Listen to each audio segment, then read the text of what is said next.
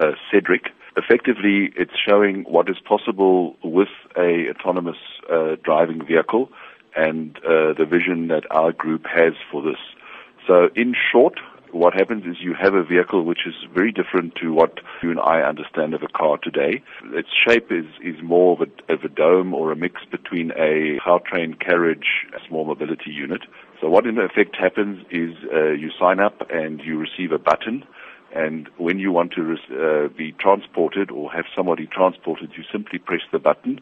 It's then indicated to you more or less when SEDRIC will arrive, and you get into SEDRIC and you tell SEDRIC exactly where you want to go and what you want to do.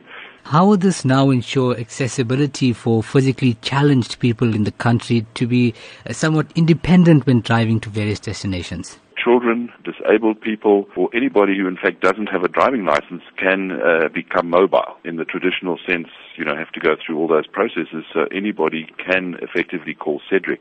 Obviously, what one must also understand that this is very much a future technology. Now, you did mention the vehicle is fully automatic with no steering wheel or paddles to maneuver it in any way possible. The question arises, however, how would this work here in South Africa? One of the issues at this stage, autonomous vehicles are being developed, and there are a number of players in this field, including our competitors. One of the big issues that remains with an autonomous vehicle is that you need to understand that the vehicle is basically a sophisticated computer. Now, that computer at certain times needs to make decisions. So if there's a situation, particularly if in the future, and that's unclear whether you would have an environment where there are only autonomous vehicles or whether there's a mix between the autonomous and the more traditional vehicle.